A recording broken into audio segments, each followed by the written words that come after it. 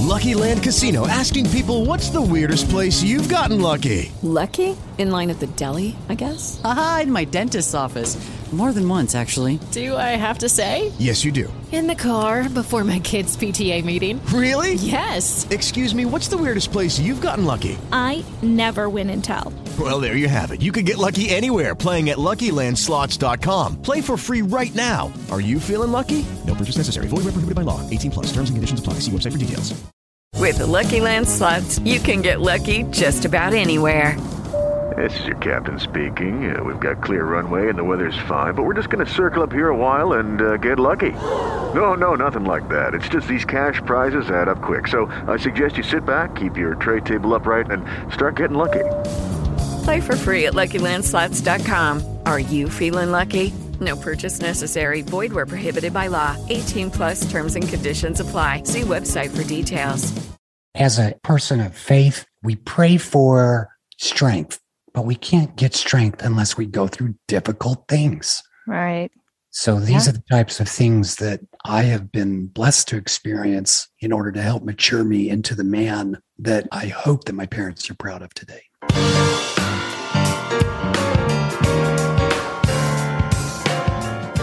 When born with half a heart, what are your chances of having a professional career in music? When health problems escalate to the point of needing a heart transplant, does that mean your professional career is over? Welcome to Heart with Anna. I am Anna Jaworski. I'm a heart mom and the host of your program. Many of you know that I have a son named Alexander who was born with basically half a heart. He was diagnosed with hypoplastic left heart syndrome, and it is because of Alex that I am the host of your program. Today's show is Broken Miracle, and our guest is Paul Cardle. Paul Cardle was born in 1973 with only half a heart.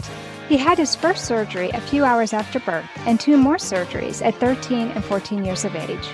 As a child, he took piano lessons, but wasn't keen on practice.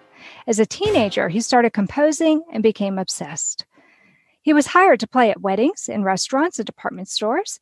In 1994, author Richard Paul Evans invited him to compose a musical adaptation of his #1 New York Times best-selling novel, The Christmas Box, which helped launch Paul's professional career.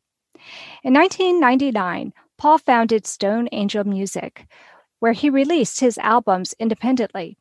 His albums debuted at #1 on 8 Billboard charts and have earned over 2 billion streams on Pandora alone. By 2008, Paul's health had declined to the point where he was placed on the transplant list. Following his transplant in 2009, Paul experienced a newfound energy. Today, he lives a very full and active life as an entrepreneur, recording artist, husband, and father. Welcome to Heart with Anna, Paul. It's nice to be with you. It is so nice to actually talk to you because I've listened to you in my car for years. Well, I appreciate that. You've got good taste. I should say so. I love your music. It's very soothing. And when I have long car rides, which I frequently do since I live in Texas, your music is the perfect backdrop to get me where I need to go safely. Thank you so much. So I've known about you, it seems like forever, but I didn't know until, I don't know, I guess it was fairly recently that you were a single ventricle patient. Can you tell us a little bit more about your heart condition and some of your surgeries? Sure. I came into the world in 1973 with a single functioning ventricle. They diagnosed it as double inlet left ventricle, and I had transposition of the greater vessels. I also had a large aseptal defect and pulmonary stenosis. So within 22 hours of being alive, they went in and operated on me and did what was called the POTS shunt. And even though that was done away with in 1969, that is what the surgeon knew in Salt Lake City, where I had my first surgery at Primary Children's Hospital, and he did that POTS shunt, and I was fine. Of course, they told my parents I wouldn't live very long. There was not enough information about congenital heart disease, and though my cardiologist had worked with Helen Taussig at Johns Hopkins and knew of her and Dr. Blaylock and others, There wasn't a lot in 1973 for kids like me, and most of us were not surviving. But fortunately, that POTS preserved my life until they could come up with another solution. And that solution was a mystery at the time. I was taken home and not expected to live through the year. My mother already had 3 daughters, so I had 3 older sisters, and I was not able to do much as a child. I would go out and play, but I got tired and would have to come in. But my mother never sheltered me. She didn't say, well, you need to come in and hang out, and I'm going to watch over you like a hawk. She didn't know enough about congenital heart disease, and there was not the internet. So she couldn't Google and speculate. She had to trust the system in place. Fortunately, our cardiologist was very wise, well-connected, and reviewed what the cutting edge technology was, and had told my parents that eventually I'd need another procedure in order to save my life, or the heart would outgrow or become too physically strong to where it couldn't have any procedures and I would not survive. But I kept living. I became a Boy Scout. I got my Eagle. I participated in a lot of outdoor activities. I wasn't able to do many of the hiking. I wasn't able to play soccer. I wasn't able to play basketball. There was a lot of things I was not able to do. Mm-hmm. My lips were somewhat bluish. And then at age 13, I got endocarditis. Yeah. And they could not figure out where the source of the infection was at the time. Fortunately, in 1986, there was a brand new device, an X-ray that could scan the entire human body called an MRI. Mm-hmm. And Salt Lake City had just gotten their first MRI. And I was sent down to have my body scanned, and they couldn't find the source of the infection. I went back a second time. They couldn't find a source of the infection. By that time, my family was invited up. All my brothers and sisters, there were 8 children that my mother had given birth to. And there was pretty much a goodbye. They didn't think I'd survive at all. And then they decided to do one more MRI. And we went down in the ambulance to do the MRI to the adult hospital. And they discovered the source of the infection. It was a walnut-sized blister on the POTS. Oh, my goodness. It had developed to the point where it could burst any moment. Mm-hmm. It's amazing I didn't die. And the idea was, how do we go in and cut that out and remove it completely? And then how do we reroute the blood? And what they did was take the POTS down, and then they added another kind of POTS or a Norwood to the right side of it. Mm-hmm. Then they said, because there's a new procedure called the Fontan, and this is one of the earlier stages of the Fontan. It's not the really well done Fontan that's today, that is available today. It's basically something we were told about, we were not excited about, but I had to come back a year later for the reconstructive Fontan procedure. It was a miracle I survived that endocarditis, and I went off to school. And for me, mentally, as somebody with congenital heart disease who had been told by my parents that this was all for a reason, I felt like I needed to know my purpose, and I did not know what that was. But I believed my purpose was to survive congenital heart disease and be an example to others. At least that was the motivation that I put in my mind. And so in junior high school, I ran for a student body officer in an election, and I won. The whole reason of doing that was I needed something to live for.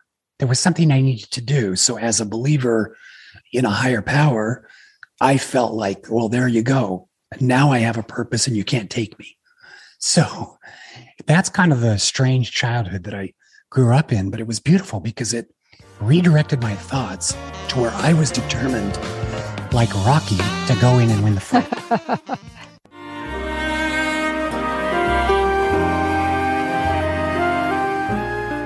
Home Tonight Forever by the Baby Blue Sound Collective. I think what I love so much about this CD is that some of the songs were inspired by the patients. Many listeners will understand many of the different songs and what they've been inspired by. Our new album will be available on iTunes, Amazon.com, Spotify. I love the fact that the proceeds from this CD are actually going to help those with congenital heart defects. Enjoy the music. Home Tonight Forever.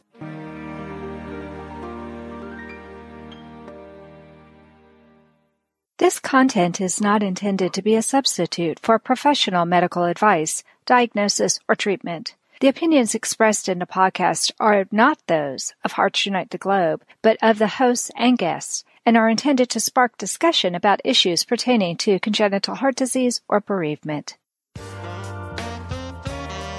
You are listening to Heart with Anna. If you have a question or comment that you would like addressed on our show, please send an email to Anna Jaworski at anna@hearttoheartwithanna.com. That's anna@hearttoheartwithanna.com. Now, back to Heart with Anna. Before the break, Paul, we were learning about your congenital heart defect, and I've actually done some research on you and was doing some reading about you online, but I never knew what your heart defect was. So to learn that it was double inlet left ventricle and that you had TGA and an ASD, your heart defect was actually very similar to my son's. And I understand the concern with the Fontan. So you kind of left us hanging right before the break. And I know that you had a revised shunt put in, and you're saying that it was probably like a Norwood after the POTS takedown. Did you end up with a Fontan heart? I did, but it was complicated because the surgeon performed the Fontan and then there were complications. They needed to go back in and they ended up putting in a pacemaker, which I was not happy about.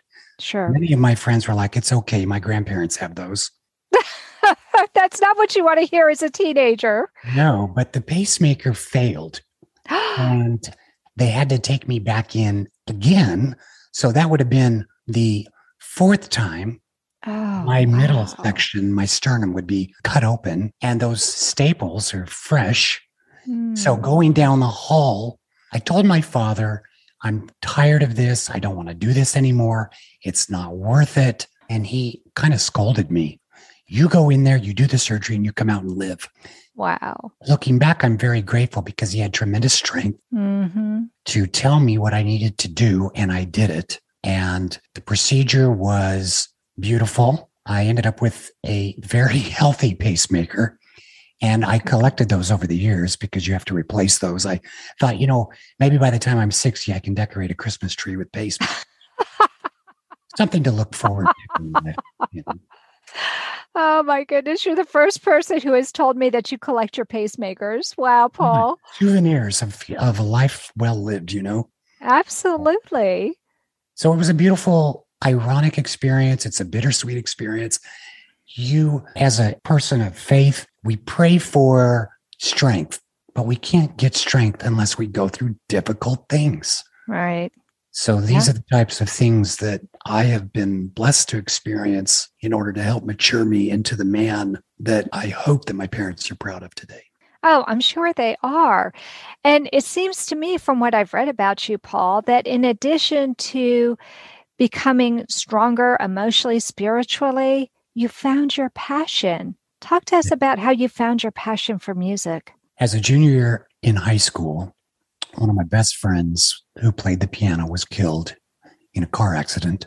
I was devastated. I couldn't understand why somebody so healthy one day could have this accident and pass away. And me, my parents spending a fortune on medical bills, shots, needles, surgery after surgery. Here I am, a mess. I went into my parents' living room where the piano was that I hadn't touched since I was 8 years old. And I began to play a couple notes. And the notes was a melody. And I felt this overwhelming joy and comfort and peace. And I began looking at the piano like it was a puzzle, like life is a puzzle. And I want to put the pieces together. And I found there were patterns. As I was playing, I created my first song. And I just began playing the piano 3 hours every day just because it was helping me process all my trauma. Yeah. with music, and music began to heal my heart. And it evolved into a career where the whole purpose of it is to heal your heart. I just absolutely love that.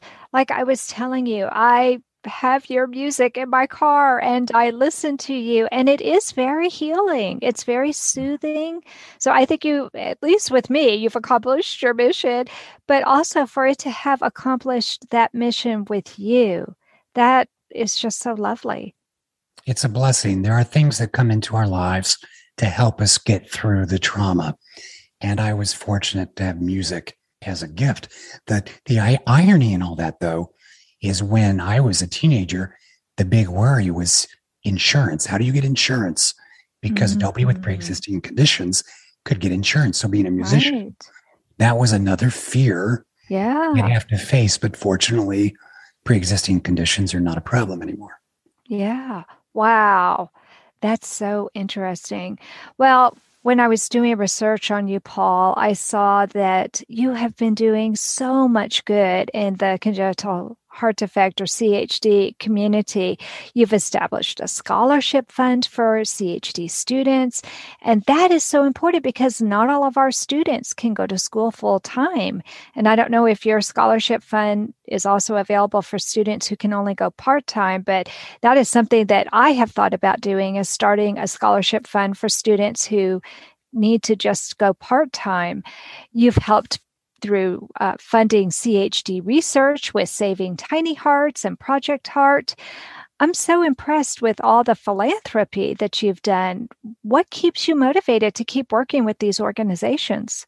Well, obviously, joy comes from service, and helping these other patients is the greatest joy of my life. These kids, you look at their faces and you want them to have the same blessings that you have. You know, I've been able to fall in love, go to college, have children, get married, do all these things. I want this for these kids.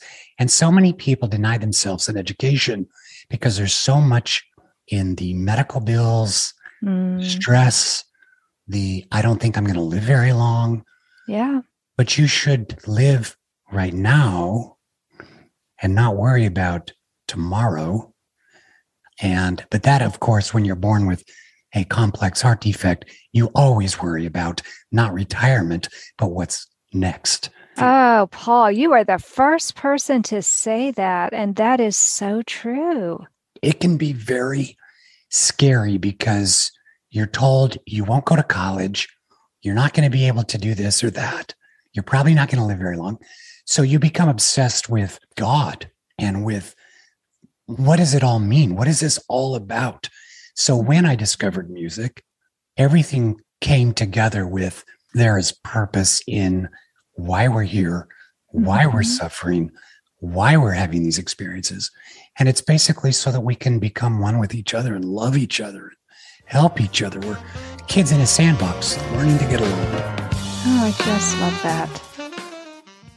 Anna Jaworski has written several books to empower the congenital heart defect or CHD community. These books can be found at Amazon.com or at her website, www.babyheartspress.com. Her bestseller is The Heart of a Mother, an anthology of stories written by women for women in the CHD community. Anna's other books, My Brother Needs an Operation, The Heart of a Father, and Hypoplastic Left Heart Syndrome, a handbook for parents, will help you understand that you are not alone.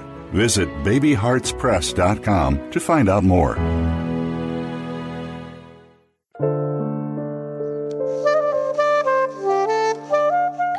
Heart to Heart with Anna is a presentation of Hearts Unite the Globe and is part of the Hug Podcast Network.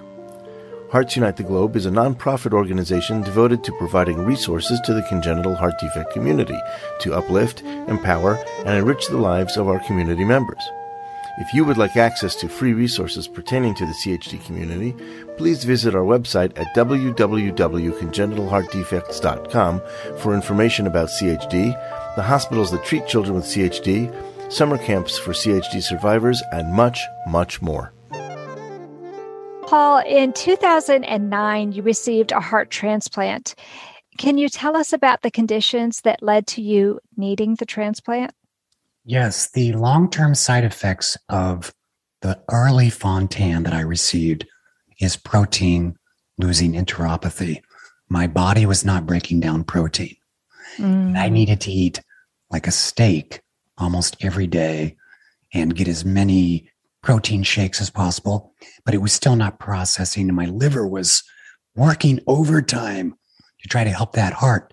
But as the heart that was only half there works, it gets bigger and bigger. So it was collapsing my right lung.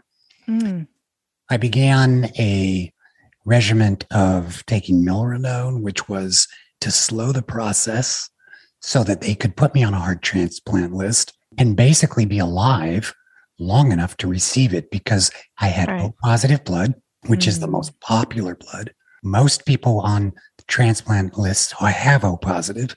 So it was going to take quite a bit of time for me to receive a heart, but I ultimately my heart was failing. I was on oxygen full time. They give you a beautiful handicap parking pass, which is great for Costco. Other than that, it wasn't that fun. So I was in major heart failure at age 36. Oh, wow. 22 years after the Fontan. Wow. That's just amazing. First of all, it's amazing that you did as well as you did for as long as you did, because you're right. Those early Fontans, first of all, they were not as successful as Fontans are today. For those of you who don't know, after some time, they started doing fenestrated Fontans, which is the kind of Fontan my son had. And the whole reason they did it was because of PLE, because protein losing enteropathy is such a serious possible consequence, and that can kill you. So you had the Fontan before they were even doing that. And the fact that you lasted for over 20 years with that Fontan heart, that's pretty miraculous. Yeah, and if there are any listeners who are dealing with the protein-losing enteropathy, ask your doctor about milrinone. It is a beautiful thing that slowed the process. So you still have a clock ticking, but it slows the process to get the doctors thinking clearly about what they need to do next. And there are options, which there weren't a whole lot of options before, but definitely heart transplant is an option. And for so many people who have PLE, when they have a heart transplant, their PLE goes away. Not everyone, but for so many, that is the case. Was that the case for you? Not only did it go away, it cured my liver. Wow. And it restored my lungs. And I used to feel like I was driving a beat up old truck. And then they gave me the keys to a Porsche. So I highly recommend transplants. The other option was this Fontan revision, but the gentlemen that had preserved my life, that had not been on the cutting edge at the time because they were so focused on the success they were having, they didn't know any better. Meanwhile, a female came in, Angela Yetman, a brilliant mind. She knew the cutting edge technology, and she explained it much clearer. That's why we didn't do the revision and we went straight to transplant. Well, I think that made so much sense because from what I understand, even having a Fontan revision, the PLE wouldn't have gone away. No. Your heart might have done better, but the PLE may not have improved. And so you still might have had problems. So going the transplant route seems obviously to have done beautifully for you. You're now almost 12 years post-transplant and you're still with the same heart? Yes, and they have told me that I'm in the clear. The heart will probably remain forever. It's the other organs we need to monitor and look after. And I'm very faithful in taking my medication because as a congenital patient, we learn how to take medications. So we do it's true. Very, very well as transplant patients. And I have less medication now than I ever have before. Really? You have less medication now as a transplant patient than you did when you just had a pacemaker? All I have now is the immunosuppressants, 2 pills. That's wow. it. I'm very fortunate. I don't know what I did to deserve it. But my mother, God loves my mother, I guess. Wow. That is such an inspiring story, Paul, because I know that's one of the things that's very scary to people is when you first come home from transplant, you had quite a bag full of medications to take, didn't you? You didn't only have 2 when you first came home from transplant. Well, the first 2 weeks, they fill you with steroids. And I didn't need steroids very long. And they just put me on these 2 pills. because that's what they felt my body required. Now, that's not the same for everybody because there's a custom formula. Because when you get into transplants, now you're in chemistry. Sure. Before that, it's all physiology. So yeah. Wow. So really, even post-transplant, it doesn't sound like you had a huge regimen of pills. I've known friends whose children have had transplants, and they have quite a regimen of medications to take morning, noon, and night. So it sounds like it wasn't quite as arduous for you. The arduous problem was the ongoing biopsies, where you are having so many biopsies week after week until it goes month to month, then year to year. But that's one thing that was probably the biggest hassle. You survive, but you still have to maintain. You have to go get your oil change. You have to get your emissions test. This is what we have to do with our bodies. And as long as you stay on top of it, you're going to be fine. Eat healthy. Get rid of the sugar. Be wise. And that's how we're going to be proactive and survive longer. Right. Absolutely. Well, I saw that you've actually released a new album and a biography by the same name, which I also use for this podcast, The Broken Miracle. I love the name of it. Tell us about how you became an author and tell us about your album. So The Broken Miracle, basically, it's actually written by J.D. Netto, and it's based on my life. So it's a fictional story based on my life. It's in 2 parts. Part 1 is out. Part 2 is coming out. But I've had so many wonderful people email me over the years with questions. And I got to the point where I was spending so much time doing that because I answer almost everybody. How can I answer everybody at once so that they are also inspired? So we wrote The Broken Miracle, which tells my story, but it also gets into my personal life, the music, the marriage. And what's interesting for parents, that they will notice and observe in there the side effects of what happens to somebody with congenital heart disease in the long run. How does the marriage work? How does college work? How do they get a job? What do they do? So The Broken Miracle answers so many of those questions. And then we did a soundtrack for the book, and we've got incredible artists. Even though I'm a pianist, I wrote some vocal songs. Artists like David Archuleta, Tyler Glenn from Neon Trees, Thompson Square. We've got some incredible artists on there singing what I wish I could sing. I never got a good voice, but I can make music. And so that album is there to motivate, inspire, and encourage not just congenital heart patients, but anyone who's ever suffered or dealt with trauma, PTSD, depression, miscarriages, all kinds of things that have been rampant in my life. But now I'm at a point where it's just absolutely, I'm just in awe looking back of what's happened and I pinch myself. I can't even believe I'm still here, but I'm very fortunate. So that's what it is, The Broken Miracle. Wow. It sounds amazing. So the music is not just piano like what some of your other albums are, but you actually invited other artists to take part in it as well. And it sounds to me like that's what your entire life has been about, Paul.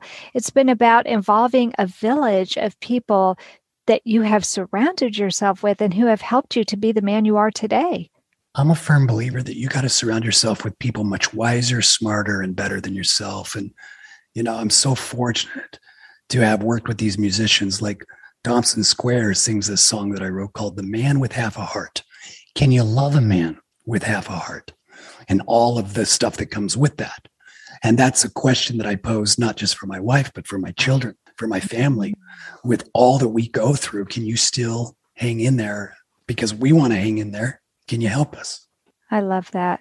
So it's not autobiographical. You didn't write it yourself, but it sounds like you inspired an artist to write your book. Is that correct? That's right. J.D. Netto is a popular fantasy writer, born in Brazil, but lives in New York City. And he's been a fan of the music, and he wanted to tell my story. He thought it was like a fantasy novel because anytime you get raised from the dead, he says, I've got to write about that. So.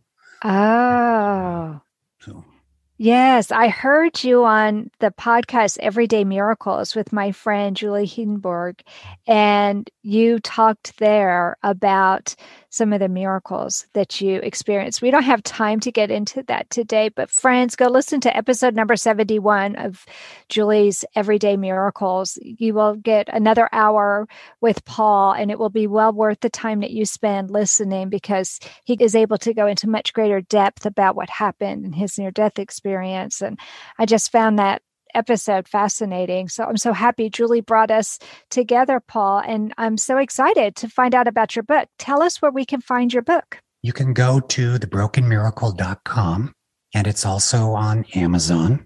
If you Google my name, it'll have links to pretty much everything. So you should be able to find it.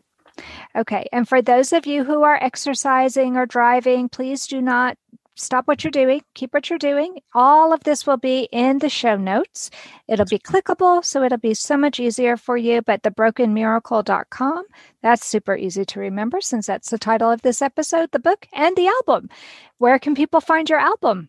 Ask Alexa or Siri. They've been working for me for about 5 months now. Ask Alexa to play Paul Cardall, The Broken Miracle. It's on iTunes, Amazon, wherever you like to get your music.